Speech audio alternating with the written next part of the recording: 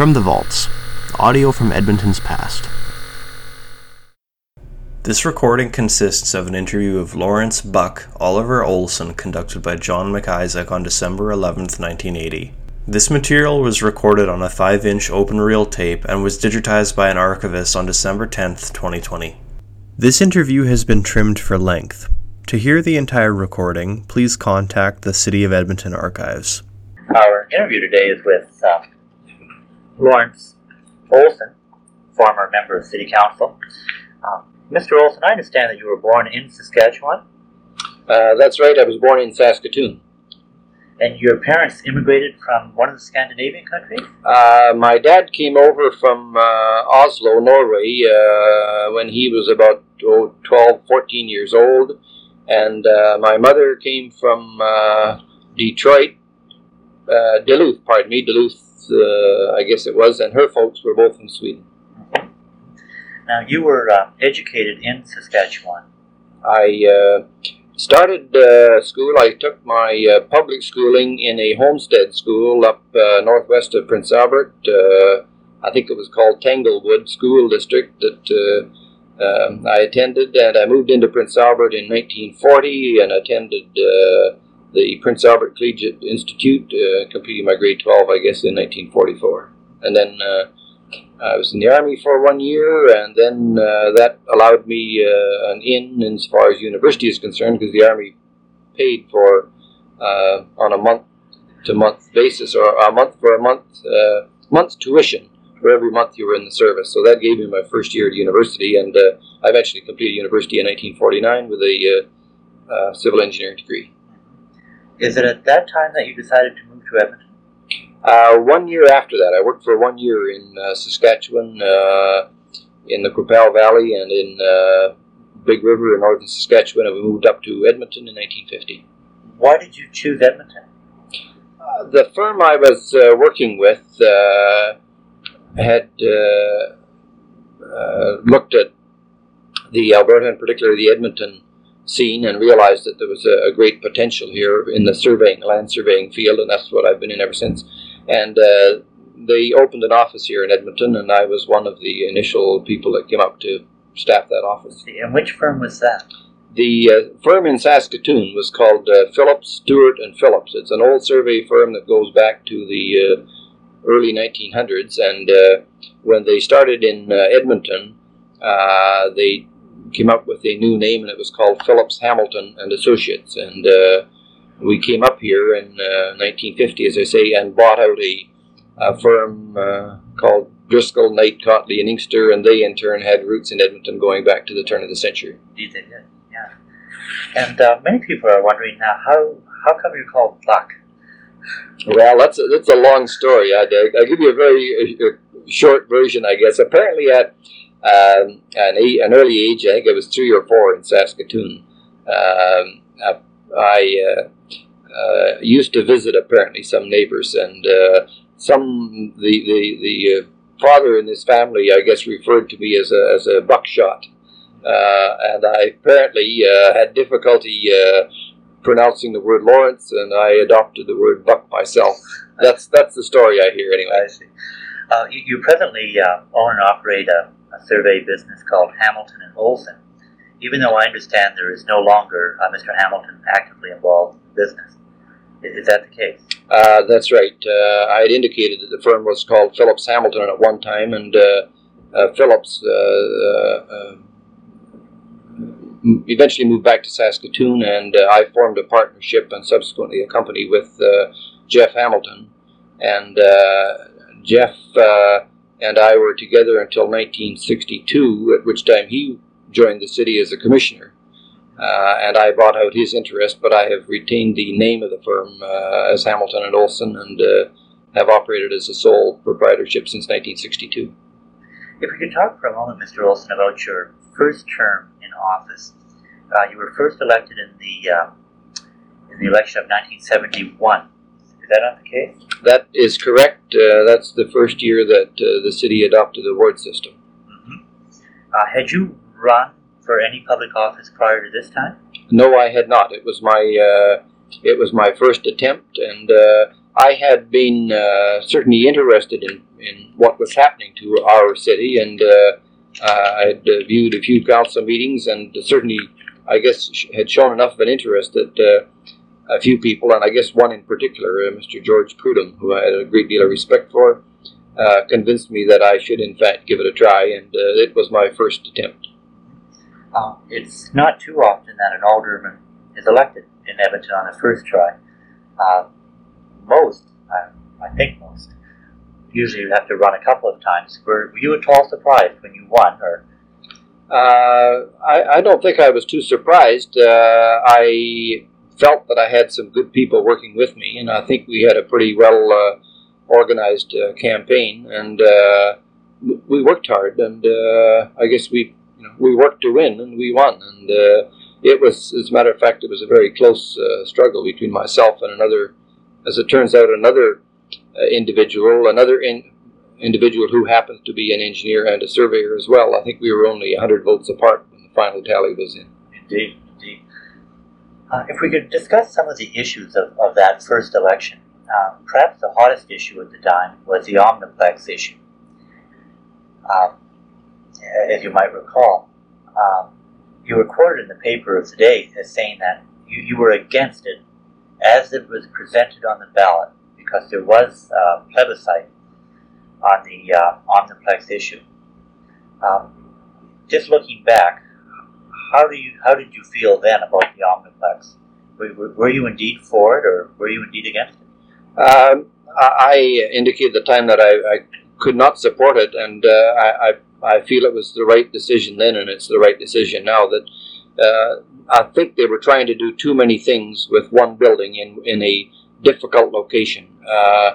The location, for all practical purposes, was right downtown, and as I recall, the facility, it was going to house football and hockey and just about everything you could name.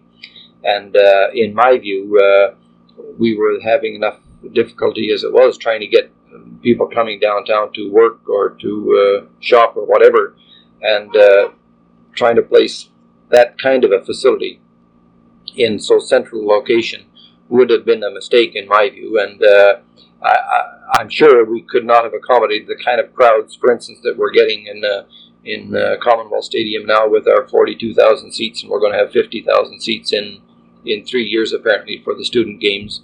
I think it was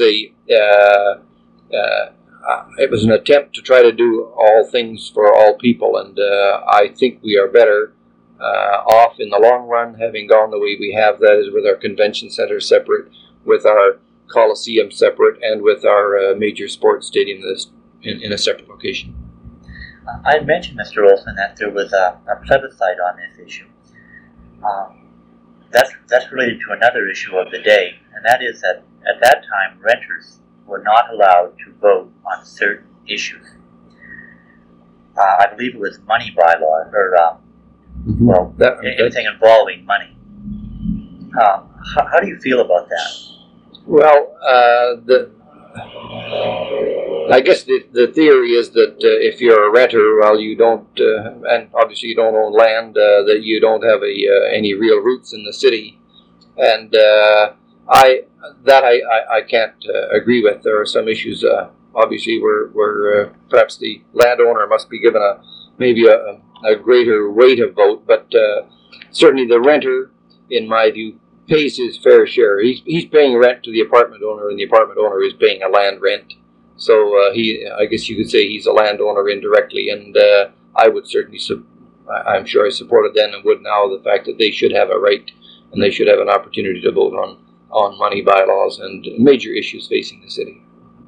Speaking of people who don't own their own homes, public housing started to get going in the city in a big way at that time. There was proposals for public housing in different parts of the city. Could you give us your views on public housing? Well, that might take all afternoon, but yeah, I have never been a strong supporter of public housing. In my view, municipalities have been forced into public housing programs because of federal government legislation. The legislation at the federal government level makes it attractive to build public housing units. And in fact, it's the only way that the federal government makes money available to help the people who require some form of assistance in order to have a roof over their head. I think it's a mistake. I have always maintained that I would prefer to get that money into the hands of the individuals themselves. Let them pick the kind of housing that they desire in the location that they desire, rather than having to be dependent upon the city or the provincial or the federal government, first of all, and secondly, to go to a site that they have picked as an appropriate public housing site. My ward, Ward 4 that I represented, had an overabundance of public housing sites, particularly in northeast Edmonton, and it happened that was an area that was being developed, I guess, at the time, and perhaps it lended itself to public housing. And I think you create all kinds of problems when you have an over concentration of public housing in an area, and you can say all you want about there shouldn't be any stigma attached to it, but there is. Our observation around the city is that you give any neighborhood a choice of whether they want to have a public housing development take place in the area. Where they don't, they'll say, no, we'd like to have it, but put it over in somebody else's spot. I guess it comes back to my basic concern, though, is that if money needs to be made available to help a sector of our society into housing, then I'd say let the funds be made available to them directly, so that they can pick and choose rather than have to go through a public housing project where somebody else decides where you're going to live and how you're going to live and the kind of unit you're going to live in. I think it's a program that was started at the federal level and was pushed off on the municipalities, and really they've had no choice but to go along with them. You mentioned that there's problems arise once public housing starts in a locale. What sort of problems did you have in mind? From my observation, there initially, at least, it appeared that the units were being developed with a substandard allowance for the parking of vehicles.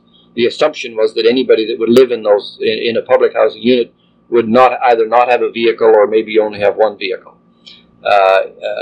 History has shown that, in fact, what is happening is that you've got probably two vehicles at least for each unit. Either they've got a vehicle and a recreational vehicle, or a vehicle and a mobile trailer of some kind.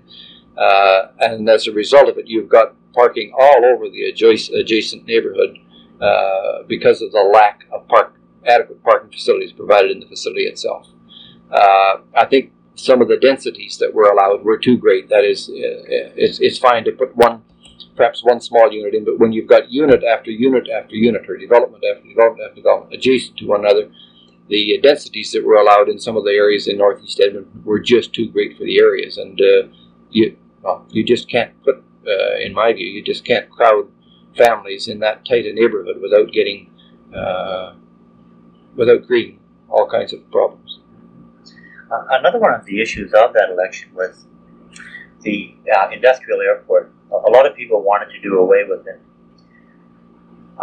Your stance at the time, if I might refresh your memory, was to wait and see what the Ministry of Transport had to say. Now, I was not able to find out what the Ministry of Transport finally said. Was that just a convenient response to a rather difficult issue at the time, or?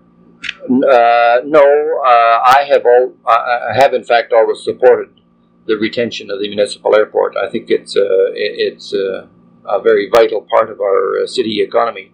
At the time, they had commissioned a very lengthy and costly study of the potential of the municipal airport, and I think airport facilities in general in Edmonton. And I was prepared to have a look at what they were recommending. If somebody could have convinced me otherwise that we should take a different course, then I think you've got to have an open mind. But having agreed to spend the kind of money they were spending and taking the time to carry out the study. I think any member of council or any citizen probably had an obligation to wait to see what the report said before you perhaps jumped in. The report made a recommendation that the municipal airport be continued as an industrial field, a municipal industrial field, and that basically the heavy aircraft flights be restricted or eliminated, and that the training flights be removed to a satellite airport outside of town. That made, in my view, good sense, and the first council I was on supported that recommendation. I forget whether it was called 6B or 2B or whatever it was, but the recommendation made good sense. We've subsequently seen the development of the Villeneuve satellite, and the training planes are gradually moving out to that location, and I think the airport is adopting the proper role as an industrial field. We've agreed and have in fact built the parking structure that now accompanies our new terminal building, and I think we've got a real asset, an ace in the hole with that airport. It offers a degree of, I suppose there is a degree of hazard involved. With the flights coming in and out, it's true that we may have an accident or two. But if you were to take that approach, you'd close down a lot of roads as well. Speaking of roads, you pushed very strongly for the Capilano Freeway. Is that not the case? When I was elected to council, and early in fact, I guess it was late the fall of '71, I had recognized that the Capilano Freeway had been constructed all the way from the south side across the river and up to 111th or 12th Avenue. And it stopped right then, right at that location. And what was happening is that the traffic was pouring across the river and then seeping through all of the residential communities on the north side of the river. And when I looked at the history of the project, it became obvious that council had borrowed the money necessary to continue that project at least up to 118th Avenue. There were certain funds available, and it merely required a decision by council to direct the administration to get going on that leg of it, because the funds had already been borrowed. This doesn't usually happen. You usually don't borrow them till you need them, but in that instance the funds had already been borrowed and the money was sitting there collecting interest. I think the first either the first or the second motion I made in council was to the effect that the administration be directed to bring in a program that would provide for completing that facility at least up to 118th and 20th Avenue. And that would in fact relieve a lot of the difficulties that the neighborhoods were facing with this leaking traffic running all through the Highlands and Highlands area particularly. Another issue of that election, which continues today, is the annexation issue. You spoke at the time as being against piecemeal annexation. Well, of course, now the proposal before the city council is to annex, I believe it's something like 300 square miles. Everything from Sherwood Park to St. Albert Way and so on. How do you feel about annexation now? I guess I feel the same way I did then, that when I talk about piecemeal annexation, what happens in that process is that individual developers or landowners come to the city and make an application for annexation. The application goes through the local authorities board route, and they eventually make a decision that may or may not take into account the wishes of the major city, Edmonton. So that the city is never in a position to know where their next development is going to be. That is, where the next bulge is going to take place. They're trying to plan services, including transportation and all the other utilities, for a city, and they don't know from year to year where the next bulge or development is going to take place. It just makes for a very inefficient, uneconomic, and poor planning to operate on that basis. I have always maintained, and do so now, that there is a need for a major boundary adjustment in the Edmonton area, similar to what Calgary experienced in 1955 when the McNally Commission made the recommendations both for Edmonton and Calgary to the effect that the area should be greatly enlarged. The Calgary application was approved almost exactly as recommended by McNally. The Edmonton recommendation was almost entirely ignored by the provincial government at the time. We're now in another position where the city has made a major boundary adjustment application, call it annexation if you will, and we are, I believe, right now within a matter of days of getting the report from the local authorities board recommending with their recommendation, and hopefully their recommendation and the provincial government subsequent decision will be to the effect that Edmonton's boundaries are significantly enlarged so that the Edmonton region is looked at in a more realistic way. The present process of allowing development right up to the border of the city is not satisfactory. It's not good for the city. It's not good for the surrounding areas. It's a nightmare for industry trying to come in and locate on our boundaries. There's a need for a major boundary adjustment, and I hope it's going to happen this time. At the end of your first term of office, 1974, you decided to run again for office, and once again in Ward 4. I guess you must have been pretty satisfied with your own work and with the work of City Council at the end of that first term. When I ran initially, I had in mind 2 terms, that I was prepared to give it a try for 2 terms, and there were a number of issues that had arisen during the first term that were still outstanding in the fall of '74, and I was prepared to stay around for another 3 years, hopefully to see some of them to a logical conclusion. Would one of those issues have been the McKinnon Ravine freeway, that is? Yeah, that was one of them, and the other one was the convention center. Indeed. Well, let's talk about the McKinnon Ravine first, the proposed freeway. You were against that freeway, were you not? Yes. When I first got onto council, I looked at the two half-completed projects. One was the Capilano, and the only solution there was to complete that project, take the traffic to a logical conclusion, which in its first stage was 118th Avenue and 120th Avenue, and the subsequent stage is to bring it up to the Santa Rosa Road or the Yellowhead Trail or whatever you want to call it now. The other project that was half completed was McKinnon, and in first looking at it, there seemed to be some logic in completing it as a roadway, but as you examined more closely the consequences of its completion and the effect that this would have on the downtown area and the river valley of the system, system of the city, it became clear to me that it was not a project that we should spend any further money on, and I've opposed it ever since. Related to that is the issue of rapid transit. Conversely, you were for the development of rapid transit in the city.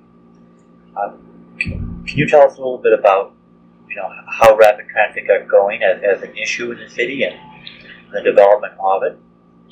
Well, rapid transit per se had been discussed by city councils as far back as the late 40s, I believe, and early 50s anyway.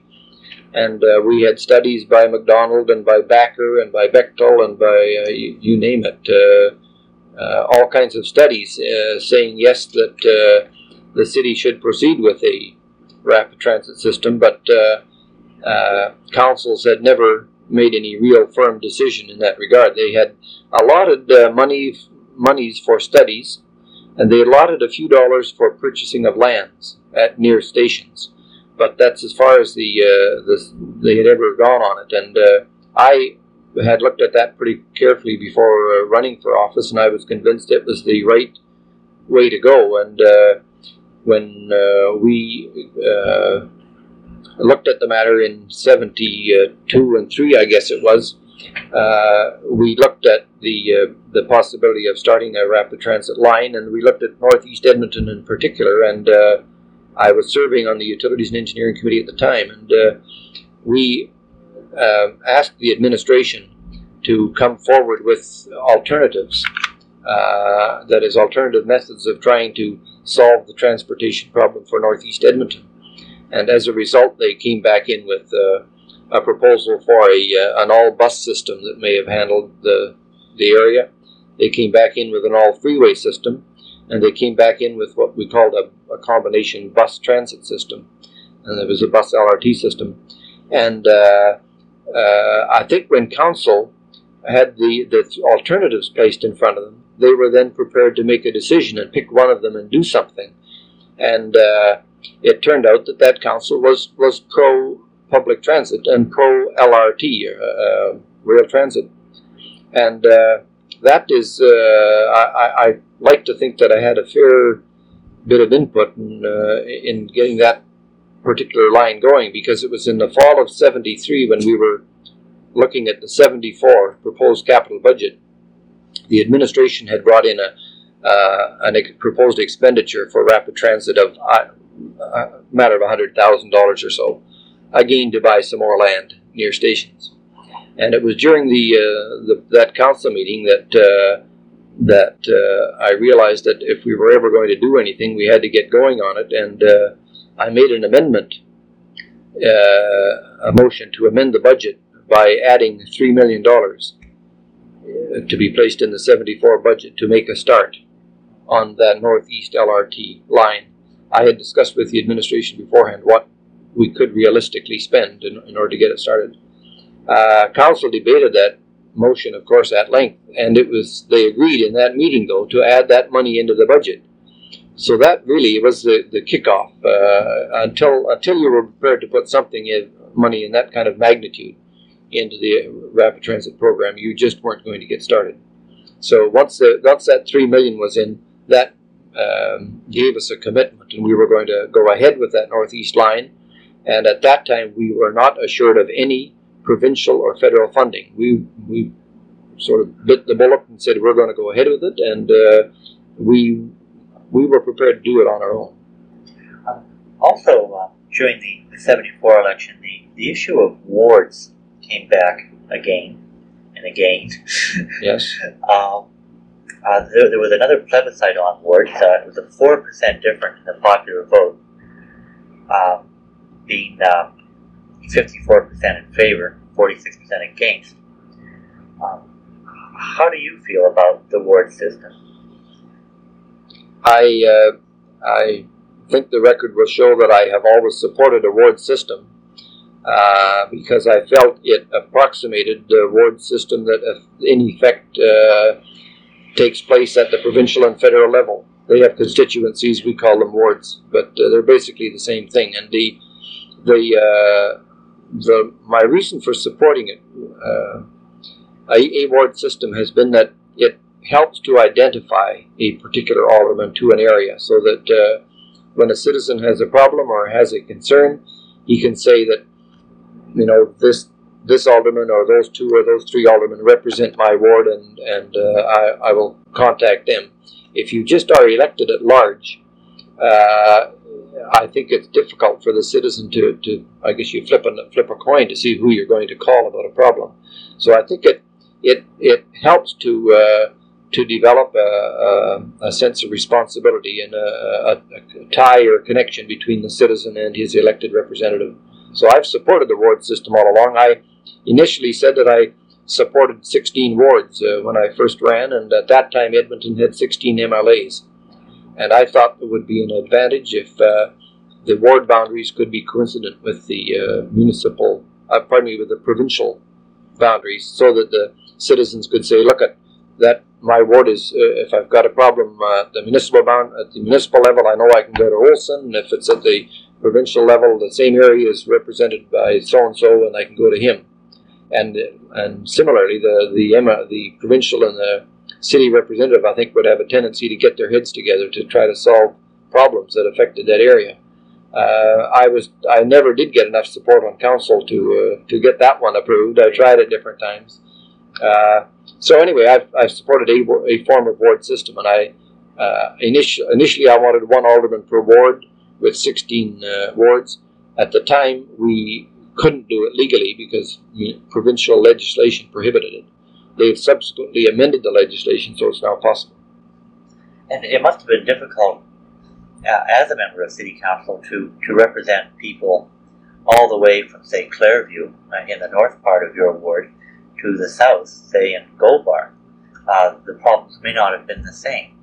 Did you find that to be the case? Yeah, you mentioned as far south as Gold Bar. Mill Woods is the bottom end of Mill Woods was the old ward, original Ward 4, right from the north end to the south end. So you had a strip of land some 10 miles long. I found that residents in Mill Woods didn't even know where Clairview was. They'd never heard of Clairview, or they'd never heard of Londonderry, or some of the other areas, and vice versa. So it's a very real problem. I think a member of council has a difficult time, I suppose, being really conversant with all the problems in a ward, regardless of its size. They have to, I guess, be attuned to the problems in their particular area, but they also have to be able to represent the city at large. They have to know how to I suppose, meld the problems of their area with the problems of the city as a whole, because you can't always take the narrow view of one area of the city and say, I will only do what's best for that little quadrant of the city, or whatever it may be. You have to take the broad outlook all the time. During that campaign, two other issues came up that were somewhat related. I like to refer to them as sort of ethics and morality.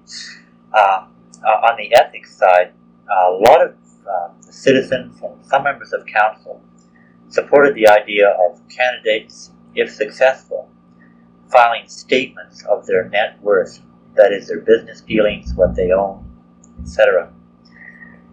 I believe that you were for that, were you not? I don't believe I was. No, you weren't? No, I don't think so. I've never felt that it was too meaningful. There are too many ways of perhaps not divulging all of the information or hiding it in some other forms. And I recall a colleague of mine, Alec Fallow, who I saw eye to eye with on a number of occasions. He made the statement in council that it appears that what somebody was looking for is an alderman to go running down the street bare naked and said, "Here I am, here's all I've got, elect me, and I'll be honest." And that's nonsense. I think you have to build up a certain credibility based on your background in the neighborhood and in the city, and the kind of things that you have accomplished from a business or a community point of view. And I don't see any magic in either electing somebody or not electing them because they've got money or they haven't got money. The net worth of an individual financially doesn't bear any relationship to his net worth as a member of council, in my view. As I was saying earlier, the question of morality came up, especially with regards to the use of schools. Now that was a two-sided issue, in that a lot of people wanted to see schools used for community activities during the evening, and some people wanted to see the schools used, once again, outside of school hours, but to allow alcohol permits. Now that's sort of a provincial issue, really, in that they control the use of alcohol. Nevertheless, it became a civic issue. Could you tell us your opinions on both aspects of that? Well, I would say initially that I suppose being maybe with some engineering training and business training, I guess when you're looking at building a facility, it doesn't matter what it is, or buying an asset, whatever it might be, you have to look at the greatest possible return and the greatest use for that facility. So if you're going to build an office building, you don't build it for 8 months to the year occupancy or 10 months. You hope to have it occupied 365 days a year, because it is depreciating at a certain rate, regardless of whether it's sitting idle or whether it's being fully utilized every day. So I always supported the theory that the facility, if we could get 12 months use out of it a year, and 365 days we should do so. So the joint use of schools I supported completely. The matter of alcohol in the schools, I didn't see that as being a major problem. I'm sure that there are ways in which, or areas of the school that could be either the gym area or whatever area of the school, and the community leagues buildings as well, that are usually in close proximity to the school, that could be used in a controlled and a realistic, meaningful way, allowing use of alcohol in them, and I don't think it would corrupt the neighborhood or the school system at all. I didn't see a problem with it. I think that was the booze and bingo issue that came up. There are some communities some areas in the city. There's one in north central Edmonton, and the name escapes me right now, where they do have a community league building that does have a liquor license, and it's almost like the community pub concept, and I think it's working very well, and I think there's a need for more of this kind of facility around the city. If we could talk about money for a bit, Mr. Olson. You supported the idea of the city recovering 1/3 of all the income tax that went, from the citizens when they filed annually. Now, were you talking about 1/3 that went to the provincial government, or the 1/3 that went to the federal government, or 1/3 of the entire income tax that's paid by Edmontonians? I'm not sure of the particular issue that arose at that time, but I have long felt that the cities are underfinanced. The method of financing municipal government in Alberta, in fact almost in all of Canada, is terribly improper, and it's just insufficient. It's I think incredible that the system has gone on as long as it has under the present financing system, where you raise money from a property tax and you try to do all kinds of things with it that the property tax was never intended to underwrite. And it seems to me that we are into various areas of expenditure that should have a call on the income tax. That is,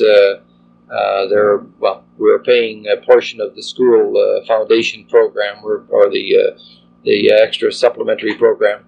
We're paying certain hospital costs. We're paying welfare costs. We're paying, so it goes on and on. And these are all coming out of really the city's only source of revenue, and that's the property tax.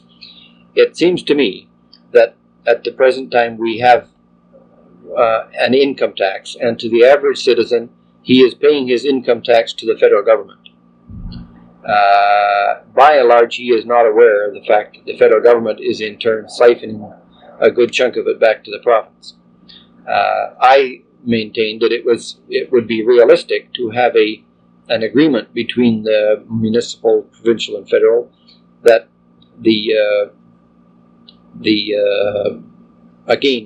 come income tax time, you would fill out a form, and it would be a little place on there where you'd have a certain amount dedicated for federal, a certain amount dedicated for provincial, and a certain amount dedicated for municipal. And you'd pay you'd pay it from your normal payroll deduction, of course, but you'd also fill in a return at the end of the year.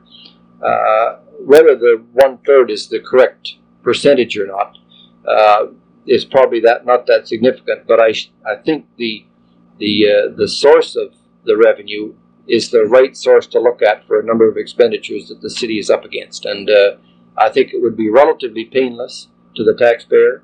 It would be just piggybacking a system that's already in effect, so there shouldn't be any great additional cost to it, and the city could then be masters of their own house, in that they would levy a certain amount of income tax, and they would also be responsible for spending it. I guess the system I've always supported is that the closer the money is being spent to the raiser, that is, if the city raises it and the city spends it, I think there's a better chance that we'll do it in a meaningful and efficient manner. If we're getting grants that are handed out to us by the federal government and we spend them, I think you lose a certain amount of responsibility on the way down. Just so I'll be clear here, Mr. Olson, you were suggesting an additional income tax that would go to the municipalities, or taking for the municipalities money that's already paid? I'm saying primarily taking money that's already being paid. What's happening now is that the province is collecting a certain amount of income tax, both the personal and corporate. They're collecting it, and they in turn are giving it back to the city as a grant. And the connotation of a grant is that I'm giving you something that you don't really deserve, but I'll sort of give this to you if you're a good boy and you spend it the way I attach a few strings to it. I didn't envision it was necessary to levy new taxes. I'm just saying that the city should have the right to their collection rather than have them go to the province or the federal and then coming back to the city again in the form of a grant. Indeed. You also suggested as a new form of revenue for municipalities that they get some of the money back that they spend on gasoline tax, oil tax, etc., so-called automobile revenues. Is this essentially the same sort of plan that you envision? Yes, it is. I mentioned earlier about my first motion in council. I think the first one, I talked about the Capilano Freeway. I think that was the second one. The first one was a motion that council adopted wholeheartedly, and it called on the provincial government to devise a new funding scheme to provide dollars for the municipalities for road construction and maintenance. And I felt at that time the province had a provincial gasoline tax that was in the neighborhood of 12 or 15 cents per gallon. And at that time I said that the cities needed about 3 or 5 cents a gallon to help them fund their programs, and that the province should in fact rebate to from the monies that they collected from the City of Edmonton fuel users. They should turn around and fund that back to the city on the basis of so many cents per gallon, and that would eliminate the grant idea again, but it would be a legitimate user tax, so that in theory, the more you drive and the more roads you use, the more you use the roads, the more you would be paying, contributing to their construction and upkeep. I think each of the councils that I served on adopted that same motion and passed it to the provincial government. And the provincial government, I understand at one time, were very close to adopting it, but they changed highways ministers, and the new one came in with a different theory, so it was never enacted upon. In the meantime, they have backed out of the gasoline tax or fuel tax completely, so we've lost that potential source of revenue completely, unless they want to initiate it again. As a matter of fact, even at this stage, I would be in favor of reimposing it, and if they want to call it a municipal fuel tax, do so, but at least put some realistic dollars into the city and put it in a form where they can count on it being there year after year, rather than on a grant basis where you don't know from one year to the next what your level of assistance is going to be. Indeed. Speaking of spending money, could we talk for a bit about campaign spending? During the 74 campaign, a lot of money was spent. We'll get into that a little bit later on. Some people suggested that there be limits to campaign spending. Do you feel that municipal candidates should have so much to spend and that's it? I have never supported that concept, that there be a limitation on the amount you spend, or in fact that you have to declare where every 10 cents comes from. On the matter of limiting the spending, first of all, it would be grossly unfair unless you had one limit for an incumbent, somebody that had been in office for a term or 2 or 3, put a one limit on him, a very low limit on him, and a higher limit on someone that was trying to come in from outside. Because as an outsider, in order to get your name before the public, and in order to do what's necessary to run a campaign, to get the kind of exposure and publicity you need, you have to spend money. If you've been in there for 5 terms, or 3 terms, or whatever, and you can't get re-elected by almost just simply say that you're going to run again and run a few ads or carry through with the process that the city has been providing in the past. If it takes more than that to get re-elected after 3 terms, you shouldn't be in there at all. So that's the one problem you face, is that there would have to be a scaling, I suppose, depending on the number of terms you'd served on council. So I don't really support that. There are different ways of getting elected. You can spend quite a bit of money and you can do it effectively, or you can spend a small amount of money and have an awful lot of people working for you. If you happen to belong to maybe a particular kind of a union or a club or whatever, and that whole group happened to support you, you could get elected without having very many real dollars involved. But there would be an awful lot of time and effort go into it nevertheless. So it's difficult, I think, to just simply say, yeah, well, the dollar is the only yardstick we'll use. I don't know about the 74 campaign that you were in, but I think it was in the 77 campaign where you accepted no campaign contributions. Is that true? That's right. It's the first time around I had a financial manager, and it was tough coming out of the woodwork to even get enough funds together to run a campaign. But I was new at it, and I had some good people raising money, and we raised enough and enough to do the job. In the process, it was interesting. Some of the people who felt they were making some business enterprises in the city that supported me to a degree, felt they were making a tremendous contribution, and they gave me a $5 or a $10 or $20 donation, and I just shook my head, and I said, this is unreal.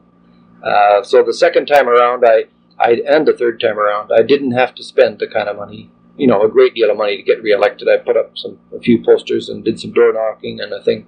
So I financed the second and third campaigns entirely myself. I didn't accept any donation. So it provides you a certain amount of freedom and ease of conscience and all the rest of it. You don't have to look to anybody for anything. Indeed. During that campaign, there was, of course, the mayoralty campaign as well. Ivor Dent was running for re-election. You did support him for the mayor's chair, did you not?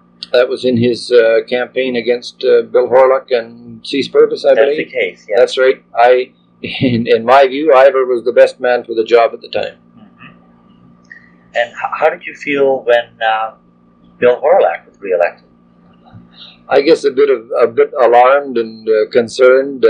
I thought that Dent had done a good job, was doing a good job. I thought he'd been pretty effective as far as his work with the Commonwealth Games was concerned, and he is a good chairman. He is a good. I think he was a good mayor. He served the city well and presented a good image. I thought he was the best man for the job. Unfortunately, I couldn't support Horlock because of his previous activities, and I made no bones about it. In related activities to that, the Morrow inquiry was going full steam during the 74 election campaign. Mr. Morrow was about to give his report. However, it wasn't to come till a few days after the election. So, as you might recall, Alderman Ed Ledger introduced several motions to have the election delayed in Edmonton until this report was in. It was soundly defeated in council. You were one of most everyone who voted against his motion. What was your thinking on that at the time?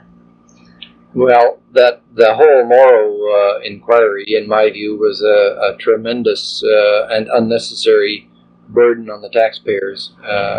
It's incredible looking back to see how councils and the city have become involved in various inquiries and investigations, none of which have turned up anything of significance. And that particular Morrow inquiry, it dragged on and probably cost the city and individuals involved some $10 million in actual lawyers' fees and time lost in preparing transcripts and the rest of it. And I was, I had sat in on a fair number of the actual deliberations over the courthouse. And I was, from what I had observed, there was nothing in there that would indicate that anything was going to come up that would really be of significance, that would give rise to delaying an election. It was, it was just something to catch some attention, and that was about all. But there was nothing that I had observed or was aware of that would give rise to delaying an election. There was nothing, no real substance in it. At the end of that campaign, and when the new council was elected, it was very soon thereafter that Mayor Hawrelak passed away. And the city had to get a new mayor. Mm-hmm. There were a number of options open. City council opted to find a mayor amongst themselves. Did you allow your name to stand for the mayor's chair? Yes, I did. Mm-hmm. And so I take it then you supported the idea that the mayor should come from the council that was there.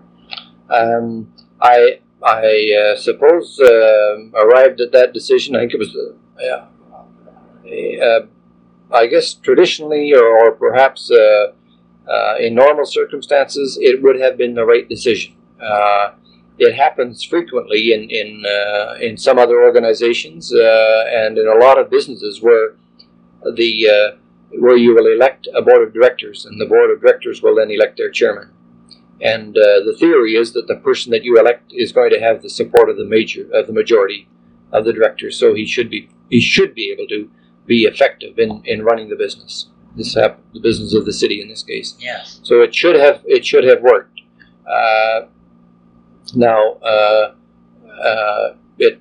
I suppose because of the personalities of the individuals involved and some of the political ambitions of some members of council, it didn't work. But it was, as I saw it, was a calculated risk that was before us. We knew the time delay that would result if we were to have a by-election, the cost that would be involved, and it was in the dead of winter, if I remember correctly, or in late November or mid-November or whatever. It would have been over the Christmas period, and there were a number of reasons that I thought the right thing to do was to pick somebody from in-house and then get behind that individual and support him and function properly. As I say, it was unfortunate that some other members of council had some other political ambitions in mind, and it was used to, I guess, to discount Kavanagh, who we chose. To make him look ineffective, and in fact he had a difficult time being effective as a result of it. As a member of council, I'm sure you must have been frustrated, to say the least, at over 100 votes being tied 6-6. Especially, I believe something like 60 of them were on the convention center or related to the convention center. Being in that position, how did you feel time and time again coming up to a tie vote? Oh, it was very frustrating. That's an understatement, I guess. But it's all, it's unfortunate. It's also costing the citizens a lot of money. Every time you have a delay in a project that's ultimately going to go ahead, as that one was. Every time you have a delay, you have increased costs and confusion in the minds of the public, I suppose, as to what's happening. Terribly frustrating. I don't know whether any other individual could have operated differently under those circumstances, but there was a real need to pull at least a majority of that group together. You needed to get 7 of them onto a common bandwagon, and I don't know whether anybody could have done it. I don't know how hard Terry really worked at lobbying. You have to do a lot of behind-the-scenes lobbying, I think, as a mayor, if you want to be effective. Yes, Mayor Dent did a lot of that, did he not? That's right, he did, and Hawrelak was the master of it. Yes, indeed. One of many things for which he was the master. You mentioned earlier that you entered civic politics with a view to serving 2 terms and then getting out. But you ran a 3rd time. How is that? Well, I indicated at the end of the first term there were some things that were still not completed, and unfortunately, at the end of the second term, there were a couple of things that were still hanging fire again, and one of them was still the convention center that I was determined was going to get built, and here we were. It first came up in council in the fall of '71 when we first agreed to go ahead with it, and here we were in '77, and we still weren't much closer to it. So I determined I would stay one more term and do my damnedest to see that facility at least got underway. The LRT extensions were being talked about and proposed, and that was another thing that was pretty near and dear to my heart, and I was anxious to see that we made a positive move in that direction. You specifically wanted a convention center that was preferably at the Grierson Hillside, and a center that had a cultural component. It looks like you got both of the things you wanted. Yes and no. The convention center, yes. In a downtown site, yes. When I proposed that site to council, I forget when it was, in '72, I believe. It was council kind of looked at it not too seriously and referred it to the administration, and they came back a couple or 3 months later with a great big thick report indicating all the reasons why it couldn't be done and shouldn't be done. And I recall attending a few meetings with the administration and subsequently council agreeing to that location. And in my view, it's a very unique location for a building, and I think once it's constructed, the facility it'll be known all around the world because of its location. But it is utilizing a very difficult piece of land, and it's a location that's in close proximity to hotels. The facility that I envisioned, I guess, was going to have 2 or 3 levels of parking underneath it, which subsequently couldn't be carried out.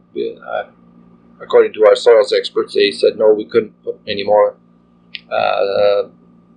structures such as parking structures underneath it. The cultural component was eliminated primarily because of that the so-called NIC 6 on that council. It was to be a trade and convention, cultural trade and convention center, and the cultural component initially was really significant. It was a major part of it, and had council gone ahead at that time with the project that was envisioned, it would be operating, of course, now, and it would have a great deal more in the way of a cultural component than it presently has. All we have in it now is the Canada's Aviation Hall of Fame, and there'll be meeting rooms and stuff that will be available for cultural use, of course, but it is not the facility that we could have had or should have had and could have had at considerably less money. It's unfortunate that the people that were on that council that in fact forced us into this sort of a bare bones building, if you want to call it that, are the very ones that were calling for it to have a cultural component, a larger cultural component. And I think they sort of cut off their nose to spite their face, maybe, in the process. Indeed. Another one of the issues of the '77 campaign was the use of plebiscites to determine the direction in which the city would go. A lot of people felt that certain issues should go to the people for a direct vote, and others said, well, why do we have alder people, if not to make decisions? What's your own philosophy on that? I have never been very strong on the matter of plebiscites. In theory, it's great because everybody has a chance to express their opinion on an issue. In practice, it's really difficult to be able to present the pros and cons, all of the issues to the public in a way that they can properly see all the advantages and disadvantages or the options that may be available. And it's kind of difficult when you're on council and you perhaps spend hundreds and hundreds of hours poring over reports and hearing presentations, and you're satisfied that you've looked at all of the options and you've then brought in the best recommendation, and then to realize that the thing could go to a plebiscite, and somebody who was never even given the matter, 2 minutes thought, can go in there and press the yes or a no button and can wipe out and all of the work that's gone into it. It's interesting you mentioned plebiscites, because it would be so easy. Maybe we'll get to this someday. I think you could do it by a telephone system where you could have almost instant plebiscites on any issue you want. You could put on a half-hour program, a TV program if you wanted, or an hour TV program, and say this week's city business or whatever, and this week the issue is whether it's building a city hall or whatever else it may be. And you could have two, very competent and informed people present the two sides of an issue, and then simply hang up, and the people could just press a button on their phone, and they could have a card, I guess, that would entitle them to a vote, one vote per card, so you wouldn't have one person voting 14 times. And you could get I'm sure the system is available. You could do it almost right now with the telephone technology that we have. So you could have instant, plebiscites on a lot of issues.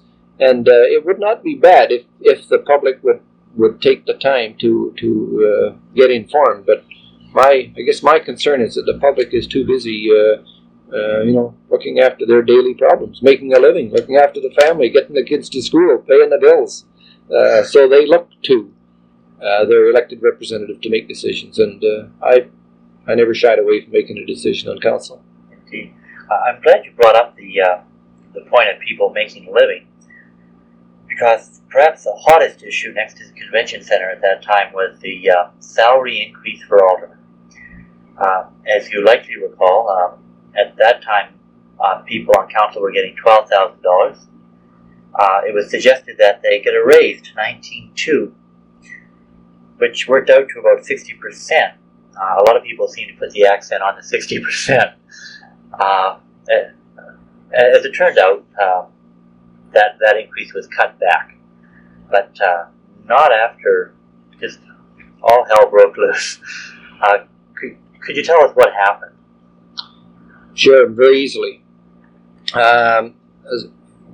Subsequent to that election, we had a seminar in Jasper, as most councils have done, although this one I don't see they haven't suggested it yet, but a seminar away from town, or at least in an isolated area where you can spend 9, 10, 12 hours a day on going over and updating yourself with city problems is a good thing. Anyway, we went to Jasper, and the question of salaries was dumped on our laps, and we kicked the thing around at length. And in a meeting one evening, or an informal meeting one evening, we were discussing it, and we were all in a room, and we started going around the room as to who would support a salary increase, and in the neighborhood of what you've mentioned. And we started going in one direction, and we got to I don't need to mention names. We got to one person, and they said no, they hadn't made up their mind yet which way they went. So then they started going back the other way, and to make a long story short, I guess there were, I think, 3 of us or 4 of us that opposed the increase. By the time we got around to that individual going in the other direction, she changed her mind, I said, and she then opposed it because it was clear the way it was going to go. Anyway, a strong majority of council were in favor of a significant increase. They said in view of the load that councillors have to carry, the workload, that they felt that kind of a salary increase was appropriate, I suppose, in bearing in mind the salaries that are received by the Edmonton, or MLAs, provincial representatives, and their other perquisites. They thought it was appropriate. I opposed it in Jasper, and I said it was the wrong thing to do. When it came to council, in the meeting, the vote in council, it was clear what the way the vote was going to go, that it was going to pass. The increase was going to pass first time around. And I guess I just felt a bit hypocritical, knowing that it was going to pass and still voting against it. And I'd expressed my view there before. So I voted in favor of it, and so I was tabbed as one of those that supported the increase. I had not been able to convince them in Jasper that the increase wasn't, it was too high. It was not appropriate. But I guess it points out something that happens often in council. When you know a vote is going to go one way, it's awful easy to vote the other way because it's the popular thing to do. And that's the way I saw it, because and the others that voted that way knew the same thing, and they knew it was going to pass. And I think if I had voted against it, I would also have felt obliged to not accept the salary increase. But you'll note that everyone opposed it, even though they opposed it, they still accepted the increases when they were handed out. Indeed. Subsequently, when it was clear that some members of council were beginning to change their mind, I suggested to the mayor, and I think I had a motion in council saying that we should set up a three-man committee, a salary review committee, and have them make the recommendation and do nothing with an increase until the result that came in. That motion was lost. Council didn't support that at the time, but they subsequently did just that. They appointed, I believe it was Miller, a lawyer, Tebby Miller, and a 5-member group, or was it Morrow? It was a judge, I believe. Judge Moyer, that's who it was. Yeah, Spud Moyer. They have subsequently appointed him and a select committee, and they brought in a recommendation that council bought. So they did what I had suggested they do, but it took a citizen's petition and action by the newspaper and everything else to bring it about. And that's the way it stands today, is it not? That all salary increases for council members is done that way. That's right. I think it handles it on a 3-year period where every third year, I believe, there will be an independent body brought in to review the current salary and make recommendations as to the salaries for the next 3 years. I believe that's the way it's on the books. I believe that committee is made up of a judge, 3 members of the Edmonton District. I'm not sure that the membership is fixed. And you're right that at the time it consisted of a judge. It consisted of somebody from the Edmonton District Labour Council and somebody from Chamber. Yeah, and Chamber and so on. I'm not sure that the makeup of the committee is fixed. Perhaps it is. Maybe we I just don't fix know that as well. But at any rate, there will be an independent review board that will make a recommendation. Were you surprised by the tremendous public outcry over that salary increase? No, not really. It was, the way it was played up in the news media, the 65% thing was a pretty dynamic figure, a pretty scary figure. And no, it wasn't. I wasn't surprised. Perhaps one of the more minor issues of the day, but still an issue, was the so-called children's curfew bylaw that was proposed, which said that all children under the age of 16 would be in their homes by 10 o'clock. If I have done my research correctly, you supported that, only if it would be approved by plebiscite. Is that correct? I believe that is correct. I know I supported the concept, at least on a trial basis, or to give it a try, because according to the information that we had and the research we had carried out in other centres where they had tried it, and there are a few places in Canada apparently that have a curfew, it seemed that there were some beneficial results that were evident in these other areas. So I was prepared to give it a try. I was then, I would still be prepared to give it a try. Most of the calls that I had at the time supported the concept of a curfew.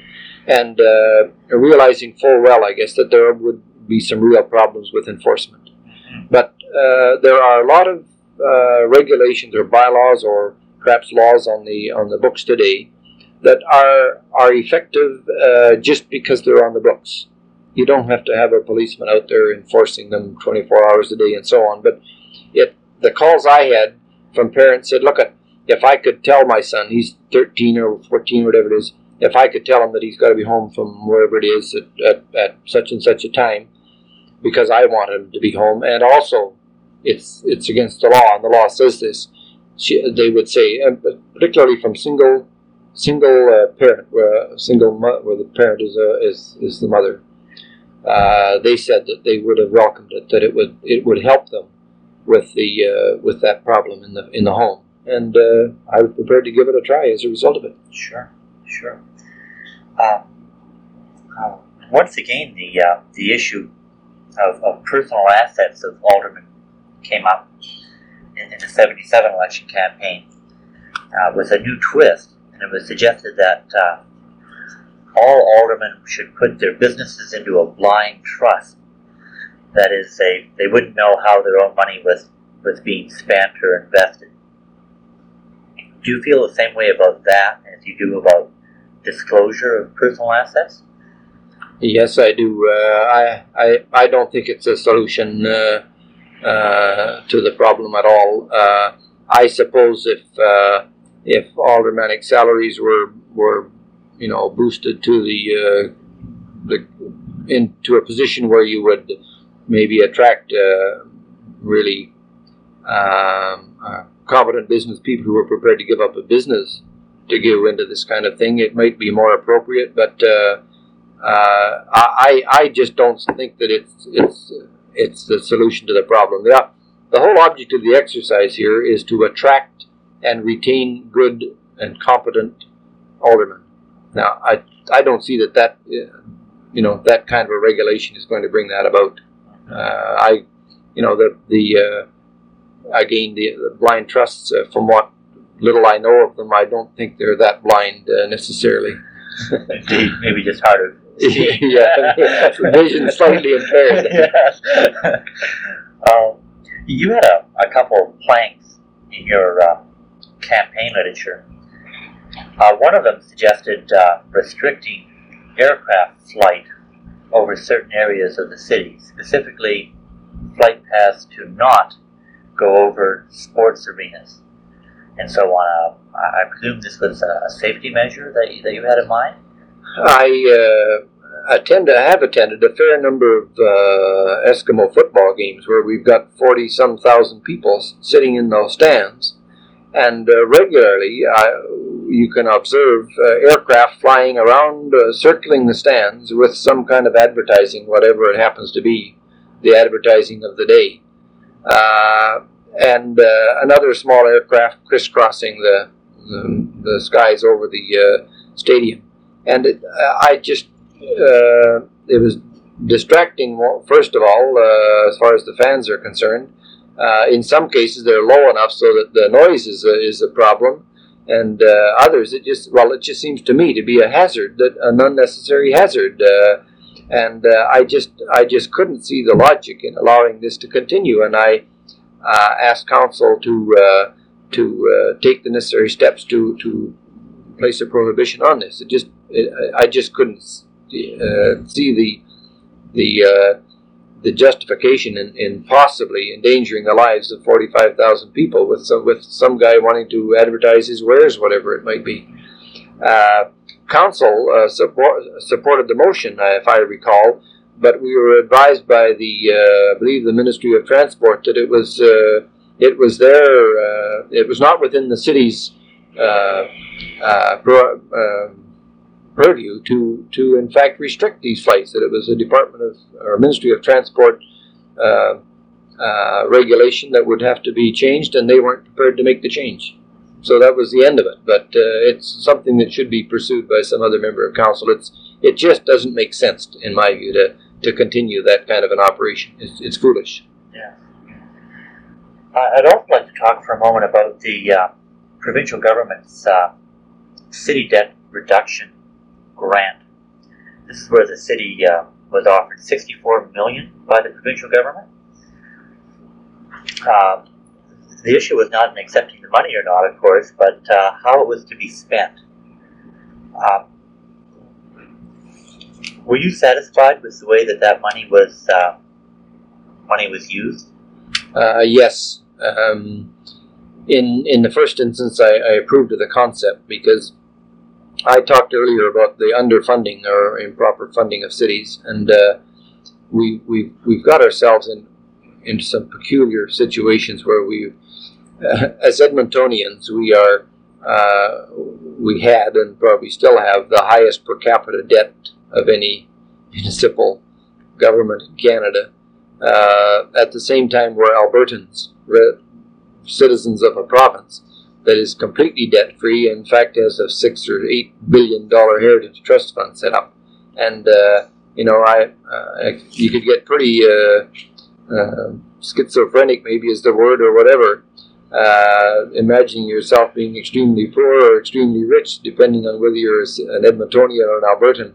It's a bad situation. So I think there was every justification for the province coming in and wiping out a significant amount of our debt, since it's primarily, they wiped out debt that was owed to them anyway. It was money that we had borrowed from the province through the Municipal Finance Corporation in order to fund some of our needed programs. So the program was appropriate, yes. The use, first of all, the way the program came out, I think it was pretty clear that it could only be used for retiring debt owed to the province, and particularly the higher interest ones. So I didn't think we had any choice. It subsequently, from more questioning, it appeared as if it could have been used for other purposes, and that is to relieve the tax burden, help relieve the tax burden in a particular year. And as you no doubt know, I think there was a petition going on that one to try to instead of putting it on to capital debt retirement, to use it for tax reduction. And it was suggested that we do this at a time of year when it would have meant trying to pay back money to citizens that had already paid taxes for that year, and figuring out some kind of an interest bonus for those that had paid early in the year, and so on. It was entirely inappropriate, and I think our legal department and finance department finally came back to us and said, look, it may be permissible according to provincial government, their particular program, but it's against the law legally, and we just can't do it. So the method that we followed was the right one. As part of my research, Mr. Olson, I checked out your attendance record at City Council, and it was very, very good. I think out of your last term, out of 3 years, you only missed twice. I guess that says something about how serious you took the business of council. At least you were always there, even though some may or may not agree with your stance. Do you think that is a problem, that some people get elected and simply don't show up as often as they should? Or I'll make no bones about the fact that I take the position very seriously. You're involved with the expenditure of public money at a very high rate. We were spending $1 million. I guess towards the end, close to $2 million a day of public money that council was responsible for, and there are decisions coming before council at every meeting that I felt I had an obligation to provide some input on. And you're being paid to, in my view, read the agendas and be prepared for the meeting and to go to that meeting and vote. So I made a real attempt at attending meetings. I thought I'd only missed one. Yeah, that would be about right. 1 or 2 meetings in each of the 3 terms, and I felt an obligation to be there.